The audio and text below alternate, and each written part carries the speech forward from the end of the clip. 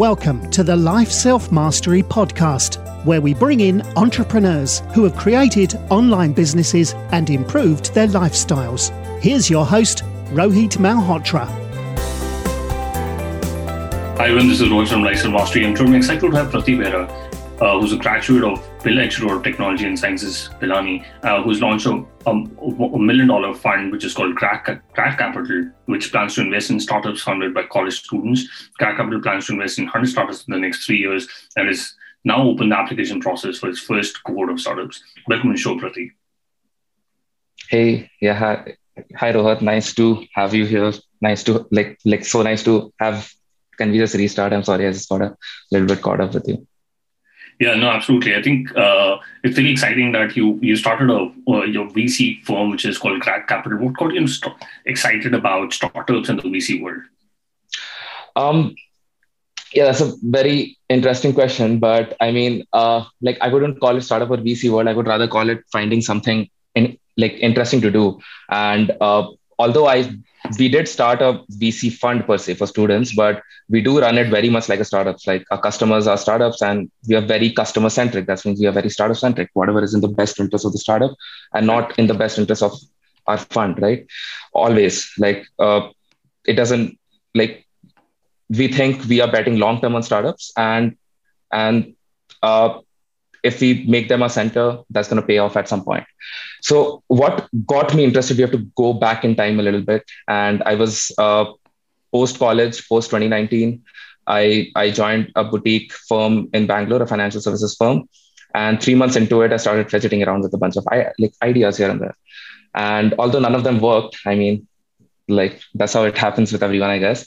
Then one fine day in May, I got a call from Abhishek Sethi. I know him from college, since 2014, I would say.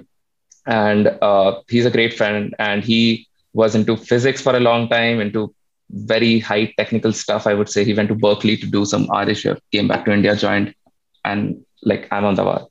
Then in the second year of college, he pings me. He's like, there's something I have in mind, would like to discuss with you. And I pick up the phone and then he goes about students, he just mentions why don't we have something for students? It was not even sort of a fund idea when he spoke to me. It sort of morphed into one because he mentioned about Dorm Room Fund, he mentioned about Campus Capital in the UK. And we are why is there no such thing in India? Is it fundamentally different? Is it something other investors here look for more mature people to start up? But we couldn't really find the answer. We didn't have an answer to that. So the natural next step was to figure it out. I mean, to figure out if India needs a student fund and if India needs more student startups. Yeah. I think that was the start of it, after which we did a bunch of pilot. I think we can talk about it as we go. Yeah, interesting. And, you work with a UC inclusive credit, after you went out of college. Was it specific on debt capital, and how did the company look at selecting startups for the right. So yeah, UC inclusive credit was the debt investment arm of Unitas Capital, and Unitas Capital is a very well known impact investment bank. What I mean by impact here is the companies that they support, the company that they raise capital for or invest in, are fall in one of the 6 impact categories that they have outlined, like microfinance, renewable energy,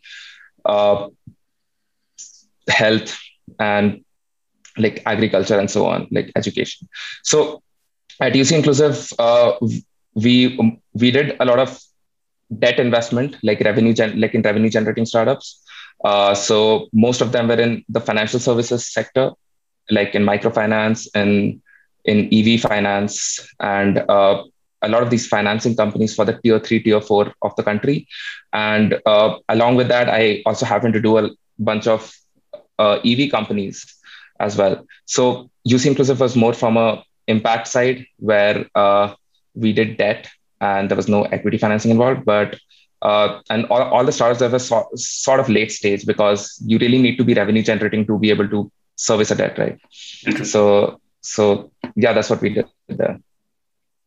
Interesting. And you said something very interesting about student startups and whether there should be a fund for that. And I had the privilege to work for Ritesh Agarwal, who's the founder of OYO Rooms.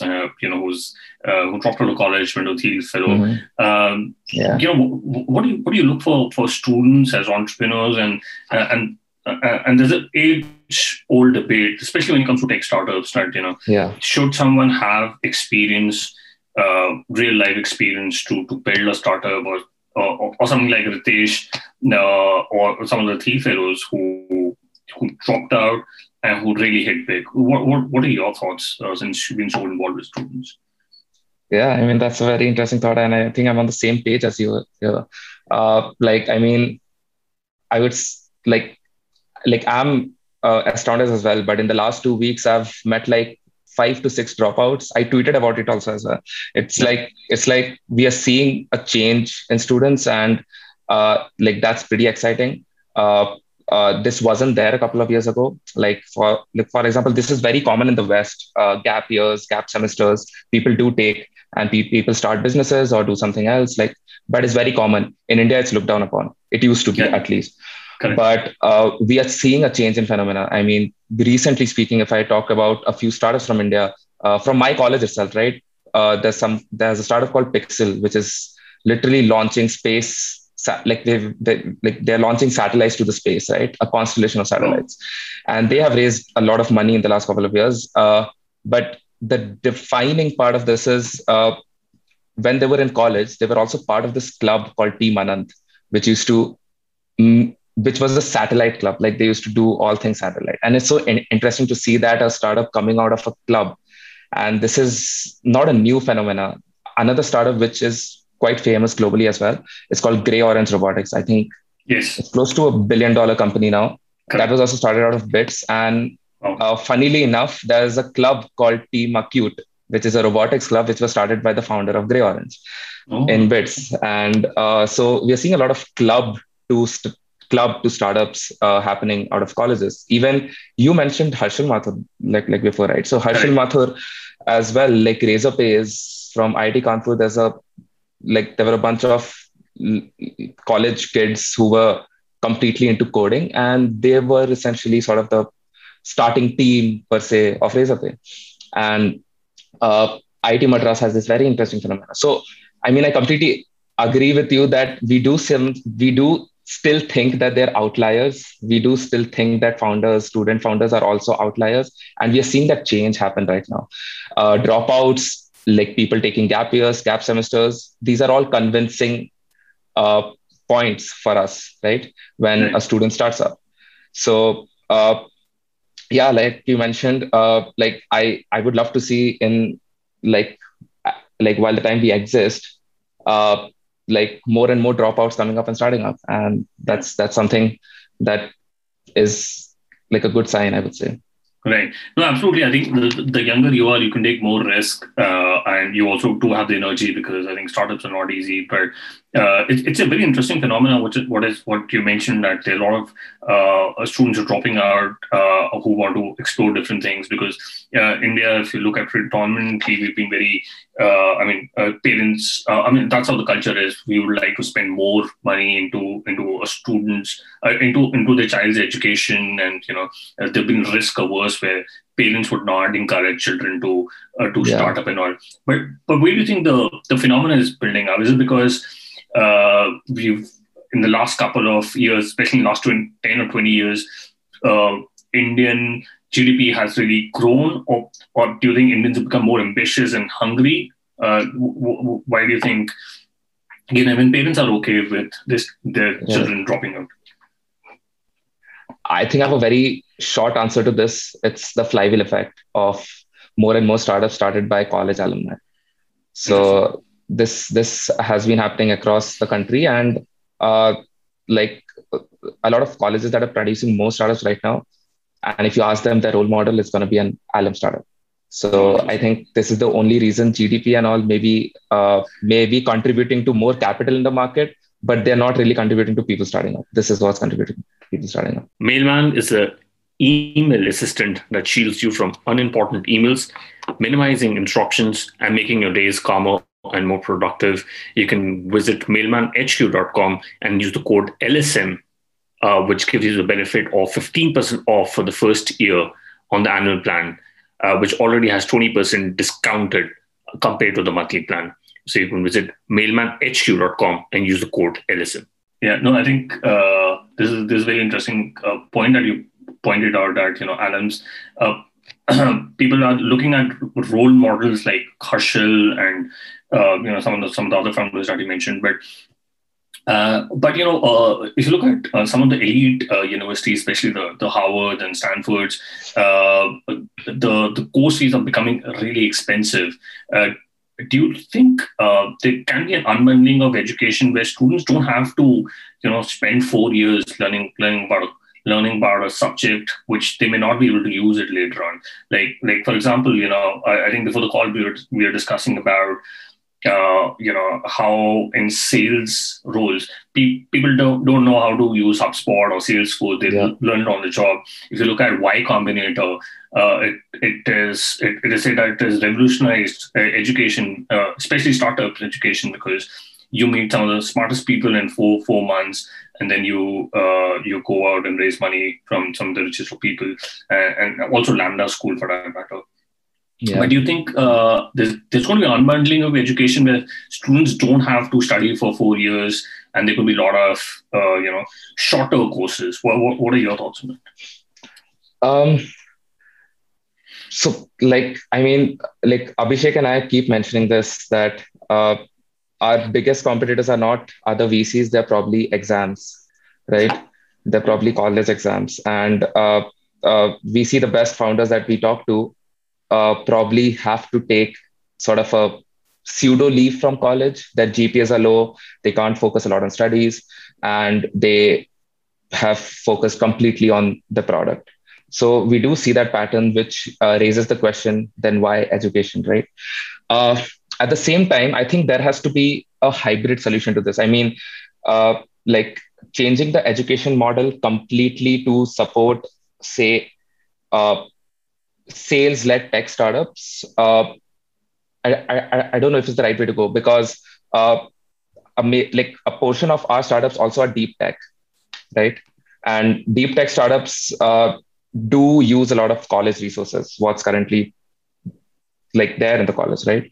IIT Madras has a beautiful incubation center, and a lot of deep tech startups come from there. IISc in Bangalore, Indian Institute of Sciences, also produces a lot of deep tech startups. So I wouldn't say that the education in certain aspect is sort of completely not relevant. But I do agree, people don't know HubSpot, people don't know Salesforce, people don't know a lot of these tools that they pick up when they start up, right?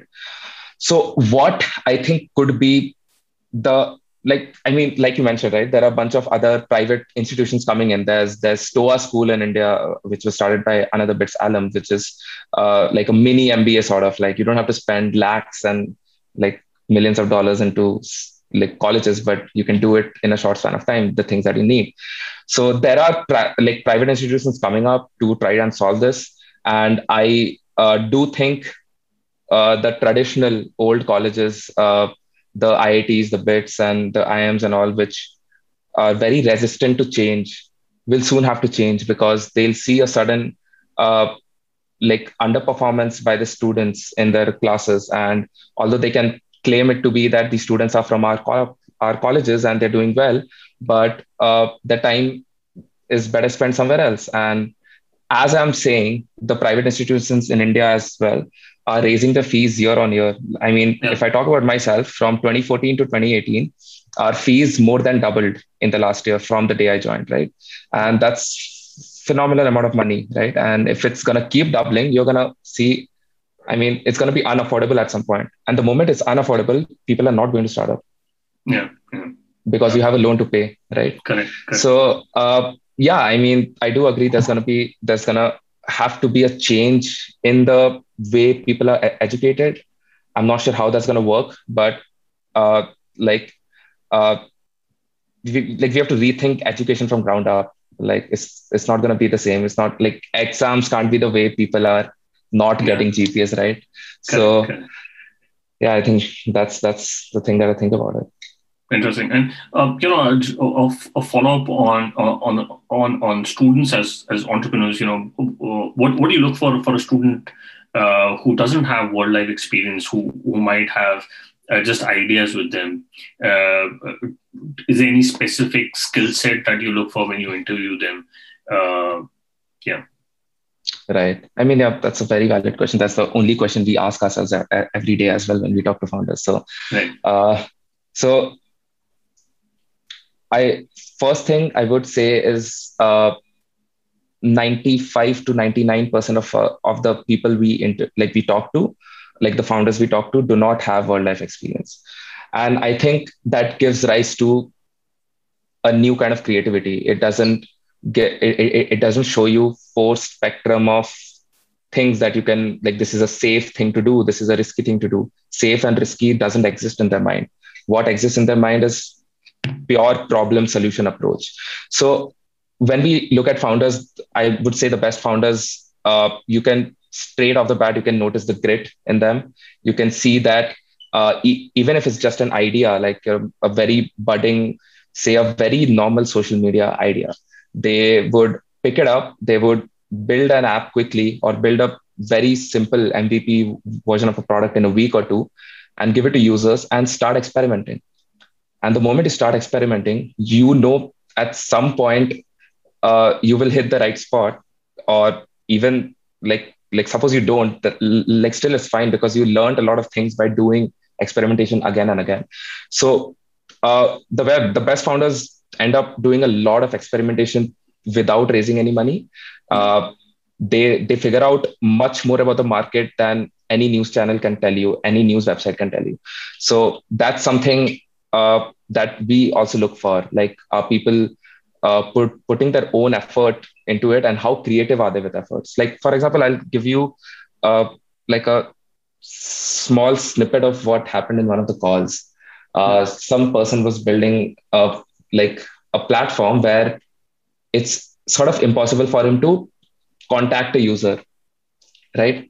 It could be possible, right? Say, for example, Reddit. It's not really like anonymous users, right? There's no login. It's a free to open app. Correct. They found out a very unique way to talk to users. In the best interest, I won't say what they told me, but it was super unique to know that they were like eager and hungry to know what the users liked and they didn't like. And that's something that's brilliant, right? I mean, you are hustling, you're figuring out ways to do things that you can't in the current set of things. And grit, hustle, I would say these two are probably one of the two biggest things that can solve for like our filtering out process, I suppose. Yeah. Right. Well, I think skills come secondary. Like, just to take your point out of that, like skills do come like secondary. Although a lot of people we meet are highly skilled, but skills are sort of secondary. Like, you can pick them up the moment you know I need the skill. You can spend some time and build up on the skill. And the smartest founders will build it on their own. Right. So that's my stance on it. Right. I think you rightly pointed out execution and just hustling out and building. Yeah. Key building is important. And I wanted to understand what companies are you seeing which are coming out of these from the universities in India. Are they focusing on are you focusing on a particular thesis? Like, you want to focus on only particular sector, or are you stage sector? Right. So one thing, let's talk about stage first, right? Because it's a very simple thing and very straightforward thing. We want to come in very early, like the earliest, such that the valuation that we also keep the startups in is not hefty for them. And we are the first check that the startup ever sees. And we are the ones who get these startups into the limelight. I mean, so that's the stage we enter. After us, they can raise any amount of follow on. And that's the thing that we drive through our cohort process and our demo day and stuff like that. Now, coming back to the kind of sectors that we see, right? I mean, one more question that you asked was, what sectors do we focus on? And I mean, to that, my answer is our thesis is students. Okay. Students, full stop. Like anything that's like, we don't want to define the future because we are not the ones building these products. We want these entrepreneurs to define the future and they choose the sectors. We don't want to call prediction on what the next thing gonna be. So our thesis is students, but at the same time, I can tell you what we see, right? For example, if you in India at least, I mean, if you go slightly late stage, like slightly mature founders, you would see a lot of SaaS businesses in that like space, right? People having spent some time in corporates and big tech companies, they find out a problem and build a product out of it. But in the student space, like they have no worldview experience. You see a lot more uh, creative stuff. A lot like some things are really really risky as well, but they are creative. They are innovative. So we do see uh, a major chunk of startups are in the deep tech sector and consumer internet. If I want to bifurcate consumer internet further, we see a lot of startups around social, like social slash community, be it commerce, be it stockbroking, be it learning. Uh, Everything we see sort of is having a social element to it.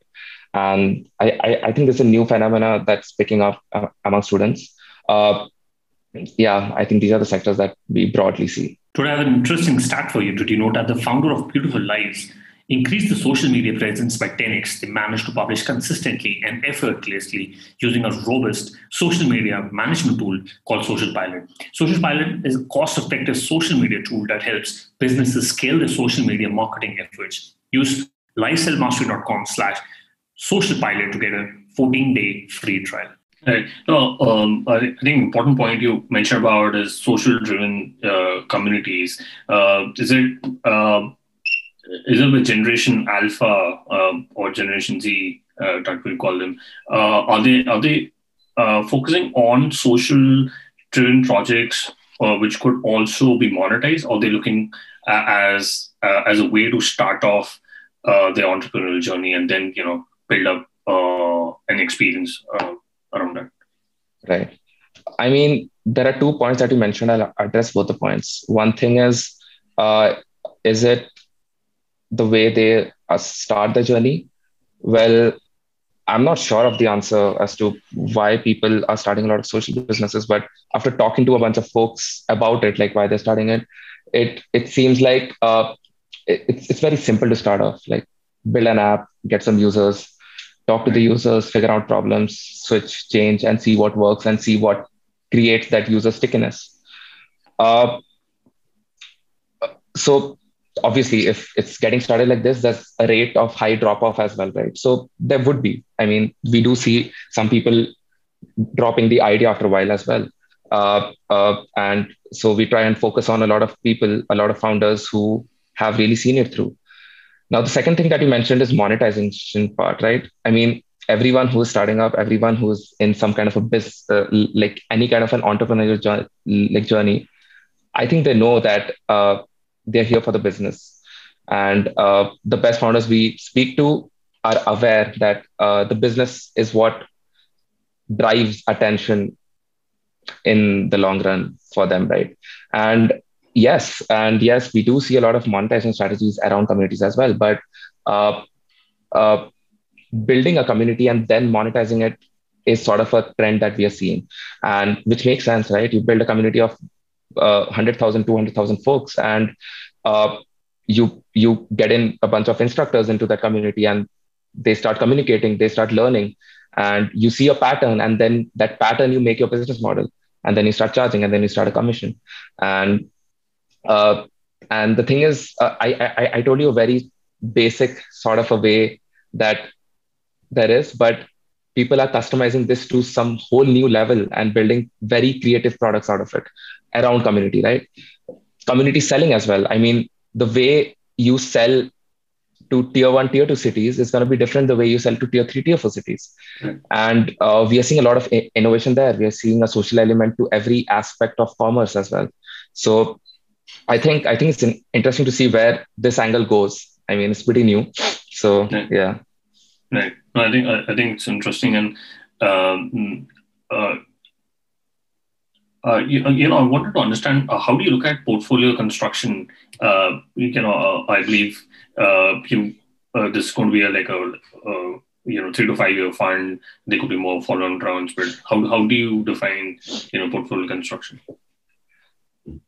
So I mean, our process is pretty sort of straightforward. We take in rolling applications, right? It's not like says that thousands of people apply. We select 10, like 10 best. We do a cohort. It's not like a school model. People apply every month, every day, whenever they like. We try to execute it as fast as possible. We do it within like 20 days, and so the moment we find a product great, the moment we see that they have the potential, the moment we see they have a long-term vision, we put in our money.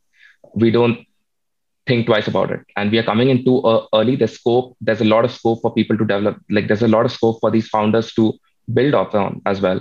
So we think the moment we see great amount of positive signal coming from a startup, we invest. So at the end of it, we see 10 solid companies or 12 solid companies in each of our cohort. There's no fixed number. Like 10 is something that we have put an like estimate at, but it could be very well like 20, it could be 30. And we have the liquidity to even support that. Right. So that's how we are looking at it. I mean, early stage, all you can do is bet on the founder. And all you should do is bet on the founder. If you look at a lot of data, then it would probably give some amount of wrong signals as well, sometimes, I would say. And if the founders are strong enough, they would figure out a way. That's the start. Got it. Interesting. And, how do you look at putting the right amount of capital considering into one company? Do you think investing more than, say, $25,000 or $100,000, focusing on just one company is the right way to go about it? Or is it possible to, take it to 20% of the equity in one company? I'm sorry. I mean, are you asking if we differ in check size from company to company? Correct. And do you also look at taking the equity size to say a specific number, like a 20% equity in one company? I mean, great question. But at this stage, what we have found out is that signal can cause a lot of consequences, can have a lot of consequences. If we do a wrong signaling or right signaling, it could have consequences. So for us at this stage, we write a standard check of $25,000 for a standard equity. And the equity is also like in single digit number and like a lower single digit number. And so it's standard across all our startups. All the cap tables are like identical. There is no signaling effect from us because we truly think all the startups can kill it in the future. Right. So from equity perspective, from the amount of money perspective in the first round, this is what we do. It's a completely standard. There's no like standard term sheets as well. Very quick execution. The moment our IC decides that we're going to invest, within a week, we wire the money. Correct. And last year has been an inflection point because of COVID. There have been a lot of SPACs, which are especially led by Chamath from Social Capital. But do you think there's going to be a lot of IPOs and exits for founders and teams, especially when it comes to secondary sales going forward, considering that India has not had that many IPOs and liquidity events? So I would answer this question in a slightly different way, primarily because I frankly don't have a lot of idea about late stage investments and how they mature to be IPOs and why they become IPOs. I'm 24 years old, so I don't really have experience in that field as well. But I mean, I can say what people are saying. I mean, a while back, like today or yesterday, I saw some partner from a major VC fund posting like in the next 6 months or 1 year, we're going to see 6 to 8 VC-backed startups going IPO in India. And I think that's a great number because India has about 40 unicorns or so, 30, 40 unicorns. And out of which 6 to 7 companies are going IPO in like the next 6-7 months. And that's going to be great. But I'll sort of go back a bit and talk about our stage, right? And we do see acquisition as a probable exit for us in the future. And we do see a lot of strategic investors taking sort of like interest in what we are doing, because like these students are very, very smart, and these students are building companies straight out of college. In fact, I would go like before that. I've seen 12th standard. I've talked to 12th standard kids as well, and even they are building great products. So acquiring them would be of great asset. And we also see a lot of alignment in sort of like creativity coming out of young founders versus mature businesses having a set supply chain, I would say. So a merger of that could make a lot of sense. So I think late stage, I won't be able to comment much, but early stage, this is what I think. Got it. And I quickly want to do the top three. What's your favorite business book? I would slightly differ from a book. I would choose 3 newsletters that I read very often. One is Lenny Rachitsky's, one is Benedict Evans, and the third one is like Strategy. So I think if you read these 3, you would know a lot about what's happening around the world. No, I think all the 3 newsletters are great. I'm a subscriber to Lenny's newsletter. He's a great product thought leader. Yeah. And if you could go back in time when you started building Cracked Capital, what is the one thing you would have focused on or done anything differently? Right now we are building it for a year or more, slightly 14 months or so. And we went full-time last December. We went all in, we started raising money and stuff. And one thing I could probably change is prepone that. I think I took a little bit more time to develop that conviction. I took my own time, I wouldn't lie. And it may have been required, but if I could reverse that, I would build that conviction like instantly, and Cracked Capital would have been launched in January this year. Got it. And what's your favorite online tool? For example, Gmail, Slack, Zoom? Hands down, Notion. Notion, got it. We'll put that in the show notes. Prateek, what is the best way people can reach out to you and know more about Cracked Capital? Oh, definitely. People can reach out to me on LinkedIn. My name is Prateek Bera. Handle is Prateek Bera 96. My Twitter handle is also Prateek Bera 96. And I'm available at bera@crackcapital.in. Like any of the social media channels, a direct email, or even ping on the website, the mail directly goes to my box. So, yeah. Yeah, no, absolutely. We'll put that in the show notes. Prateek, thank you so much for taking our time and speaking to us. I really enjoyed my conversation with you. Thanks a lot, Rohit. This was my pleasure. Thanks for listening to the Life Self-Mastery podcast, where we teach you how to start and grow your online business. For more information, visit Rohit's blog at www.lifeselfmastery.com.